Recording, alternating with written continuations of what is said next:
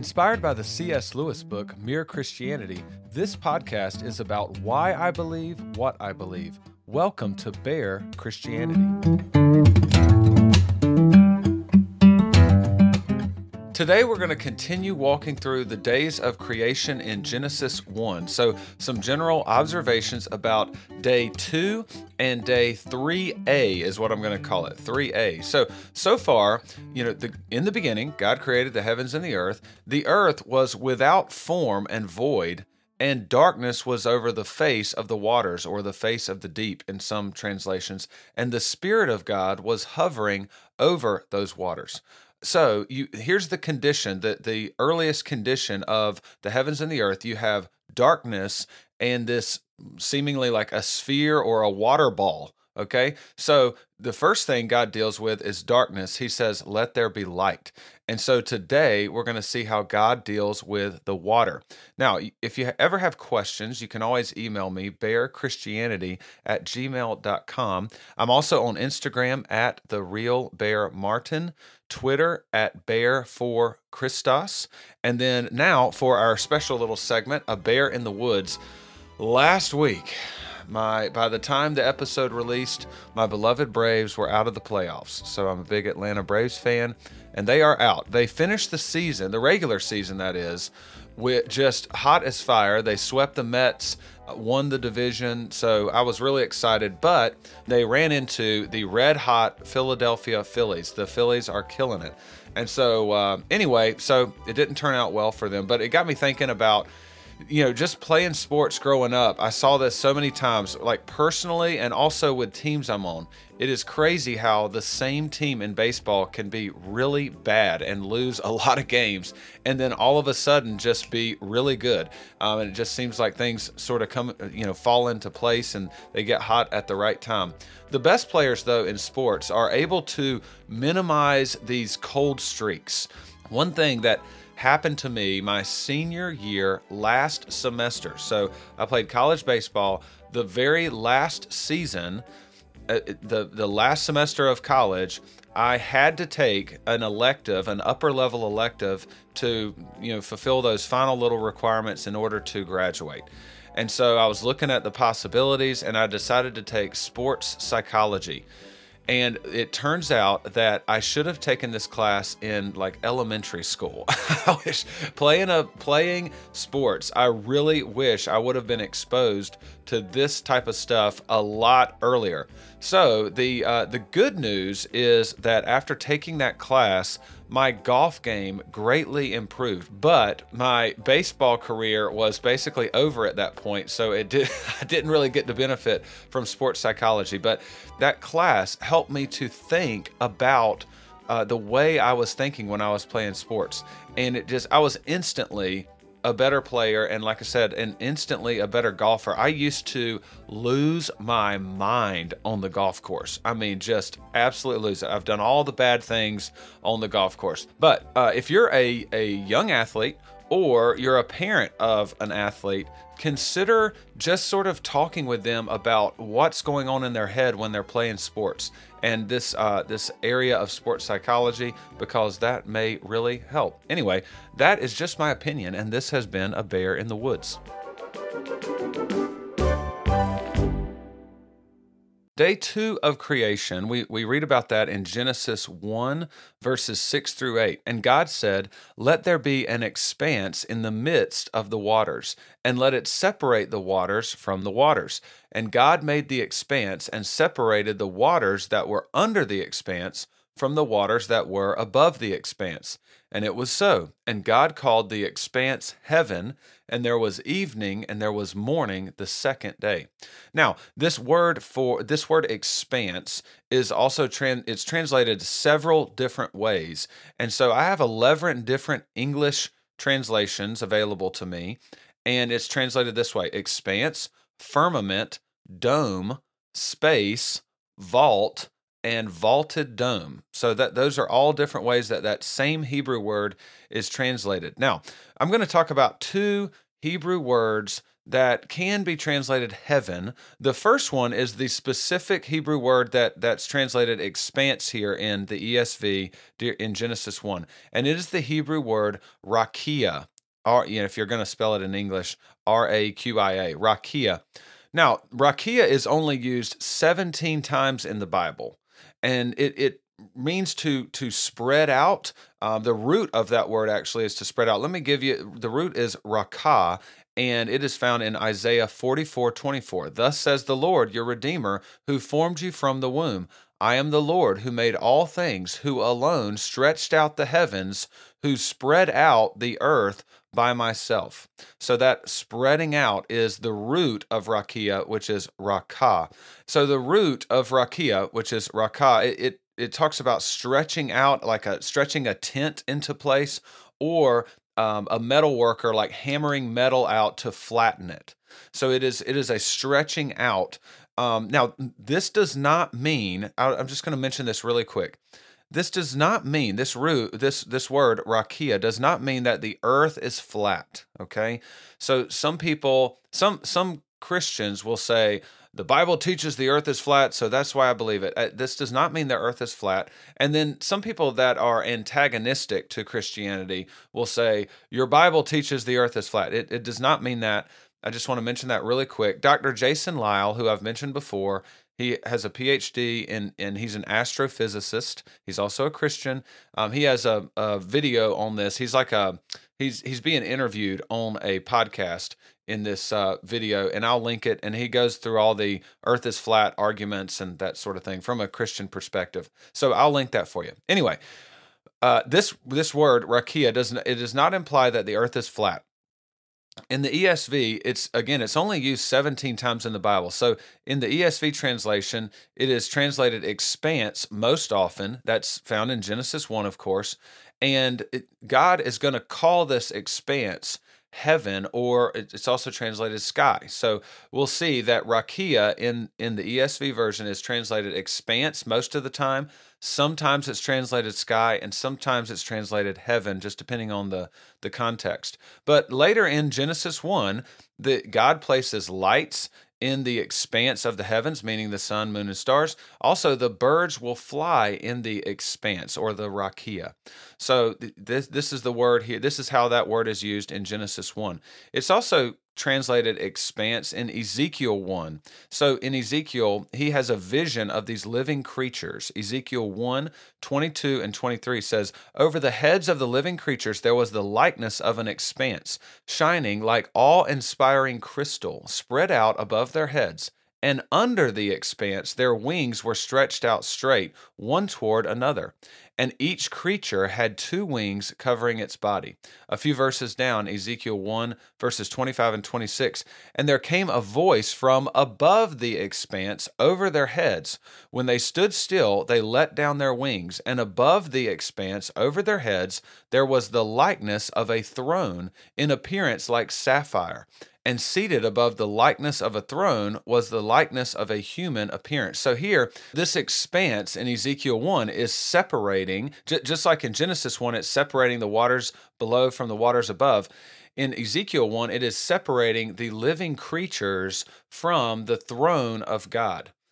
Now, I mentioned that rakia is also translated sky. In Daniel 12:3, it says this, and those who are wise shall shine like the brightness of the sky above, and those who turn many to righteousness like the stars forever and ever.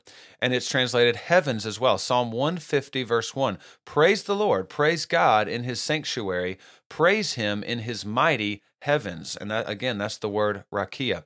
Now, rakia is the first Hebrew word I wanted you to know, and that's translated expanse or firmament most commonly. Now, the other more general Hebrew word for heavens is shamayim. Shamayim. And again, that is the more general word for heaven because it is used 418 times in the Bible. So rakia is only used 17 times. Shamayim is used 418 times. And this word it has a connection to water in the word because the Hebrew word for water is mayim and heavens is shamayim. Okay? So it already has a connection to water. And also in Genesis 1:8, It says this, and God called the expanse, rakia, heaven, shamayim. So there's the linkage between these words. God calls the expanse heaven. And there was evening and there was morning the second day. And then these words are also linked together in Psalm 19:1. Remember, I talked about Hebrew poetry, and the key mark of Hebrew poetry is going to be parallelism. A lot of times in Hebrew poetry, there's two statements, and they're basically saying the same thing in different ways. And so listen to this verse, Psalm 19:1. The heavens declare the glory of God. So here, heavens is shamayim, okay? The heavens declare the glory of God, and the sky, that's rakia, okay? The sky above proclaims his handiwork. So there you have both of those words again linked together in this Hebrew poetry. So why does Genesis 1, why does God use both words? Why doesn't he just call it shamayim and that's the end of it? Why do we also have to use this word rakia? Well, my thought is that rakia, meaning expanse, is a more specific word. It's not used nearly as much in the Bible, but it is a more specific word, and it emphasizes separation. Because that's the general theme of what's being emphasized here early on in Genesis 1. Separation is a major theme. Light is separated from darkness. God calls the light day. He calls the dark night. So day is separated from night. We have the waters below separated from the waters above by way of the expanse. And then it's called earth below and heaven above. So heaven is separated from earth. And when we get into day 3, we're going to see that the waters below are separated from the dry land. So this theme of separation is the major emphasis so far in the days of creation. Now, biblically, this seems to be the way God works. If we think about separation and then filling, that seems to be the way God works. God separates us from the world and then fills us. Here's some examples.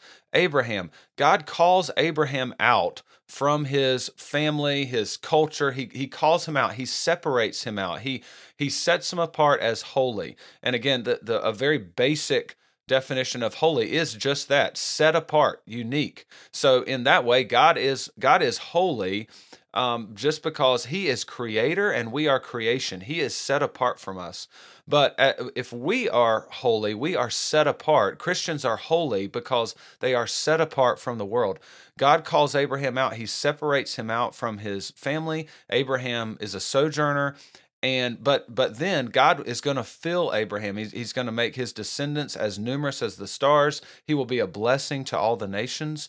If we think about this separation and filling, we think about the nation of Israel. They're separated out from Egypt. God calls them out of Egypt, and they are commanded to stay separate from other pagan nations. They're told that they should not intermarry.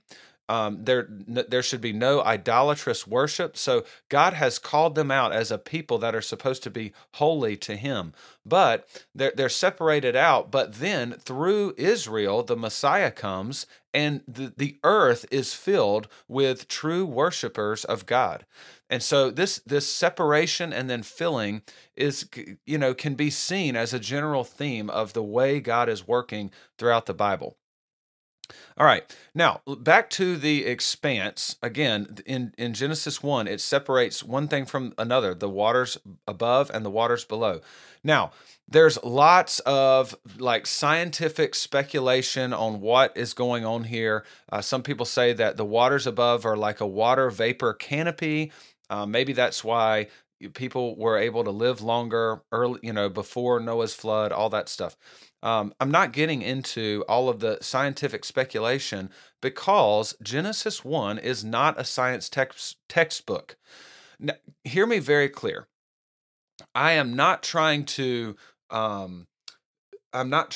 deny what the Bible is teaching. I'm not trying to take the easy way out. But the simple fact of it is that Genesis 1 is not a scientific textbook. When you explain things to kids, you are explaining things in general terms. It's not that you're false, it's not that you're wrong, but you're not giving every little specific detail. You're giving them the main picture because you have a certain thing in mind that you want them to grasp hold of. You don't really care if they don't get all the little tiny details. And so I think that's what's going on here in Genesis 1. Let's think about the purpose of Scripture. Why does God give us the Bible? I've talked about this several times before, but God gives us the Bible to reveal Himself to us. It's through the Bible that we know who God is. We know the nature and character of God. Again, God is revealed to us in extremely general terms in creation. That's Romans 1 talks about that. But the Bible, it reveals the nature and character of God. It reveals mankind's sin. It reveals our need for a Savior. It reveals the Savior, Jesus Christ. And it gives us hope for all those who believe in Christ for the forgiveness of their sins. It also proclaims that there will be judgment for those who do not. So when we think about the ultimate purposes of the Bible, it is not to explain the science behind nature. It is teaching us about the God who created that very nature. So it's not a detailed biological account of the universe. Oftentimes in the Bible, the authors, they're writing in language of observation or description. And so they're just writing as the author is experiencing life. Several times in the Bible, we're told that God regretted His decision. God doesn't regret His decisions. God does whatever He wants to do. And so, and He knows the future, the past, He knows it all. And so He doesn't make mistakes or regret decisions as if His initial decision was a bad decision. No, this is simply the author writing as He is, as the author, the earthly author is experiencing life. Now, so when we think about Genesis 1, there are waters above, and here's the key point. It is all controlled by God. So God allows it to rain when He wants it to rain. And God opens the windows of heaven. So Deuteronomy 28:12, the Lord will open to you His good treasury, the heavens, to give the rain to your land in its season, and to bless all the work of your hands. And you shall lend to many nations, but you shall not borrow. So there's a promise here that in this context, God is going to bless the nation of Israel with rain. It is, again, Genesis 1 is not a scientific textbook. It is teaching us that God created all things and He is Lord over all things. He deserves our worship because He is creator and we are creation. So, it's not going to explain how rain forms and meteorology and things like that. It is talking about the sovereignty of God. Now, also, I covered this in earlier episodes. Your ability to study science and even think about meteorology depends on the God who created you. Logic and reason flows from the very nature of God, and the uniformity of created things, the uniformity of nature, is upheld by God. And so Genesis 1 it's going deeper than just scientific knowledge. It is teaching us about the God who made all things.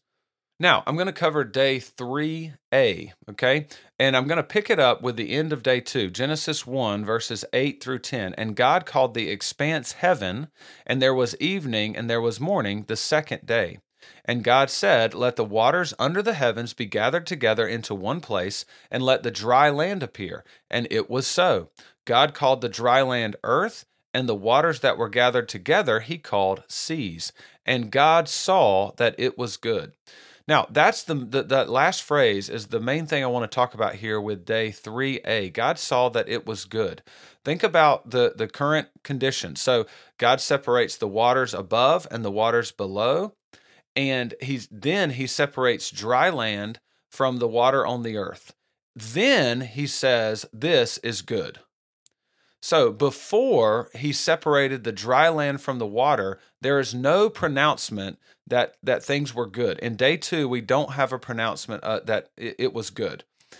When it was just water covering the entire earth, God does not say it is good. It is only after there is separation and dry land appears that it is good. Now, the earth covered with water and the ocean, the deep water, it does not necessarily mean that things were evil. So in Genesis 1, when we think about darkness and the face of the deep waters, it does not mean that there is inerrant evil in that. Now, later on in the Bible, there will be the authors will use language of darkness and deep waters to imply evil. Or sin, those types of things. But it does not, you can't read back into Genesis 1 and say, oh, it must have been evil, as if God had to conquer some sort of evil force in order to create. That is not what's being taught here. Anyway, so just because the earth's covered with water does not mean it's evil, but because God does not pronounce it as good, I think that implies that it is not God's full intention, his final intention for the earth to be covered with water. Now, I've mentioned this in previous episodes, but oftentimes judgment in the Bible and prophecies about judgment in the Bible come with de-creation language. Creation is going in reverse. And so, is there a time in the Bible when the whole earth is covered with water? Of course there is. And it is absolutely a time of judgment. We're talking about Noah's flood. And so I believe that's what's going on. That's why there's no pronouncement of, and it was good, when it's just the waters above separated from the waters below. God doesn't say it then. Then he separates the dry land and the seas. Then he says it was good. So that's my thoughts there. Now, for Noah's flood, where did all that water come from? Genesis 7:11 says, in the 600th year of Noah's life, in the 2nd month, on the 17th day of the month, on that day, all the fountains of the great deep burst forth. So in this first part, you have these waters that are basically suppressed underneath the earth. So the waters of the great deep burst forth, and the windows of the heavens were opened. And so you have the waters above and the waters below. Again, decreation language. They are merging together again. They are not separated. You have the waters below covering the entire earth, and the waters that were separated above flowing down and flooding. So again, decreation language. All right, so that's all I wanted to say about day 3A.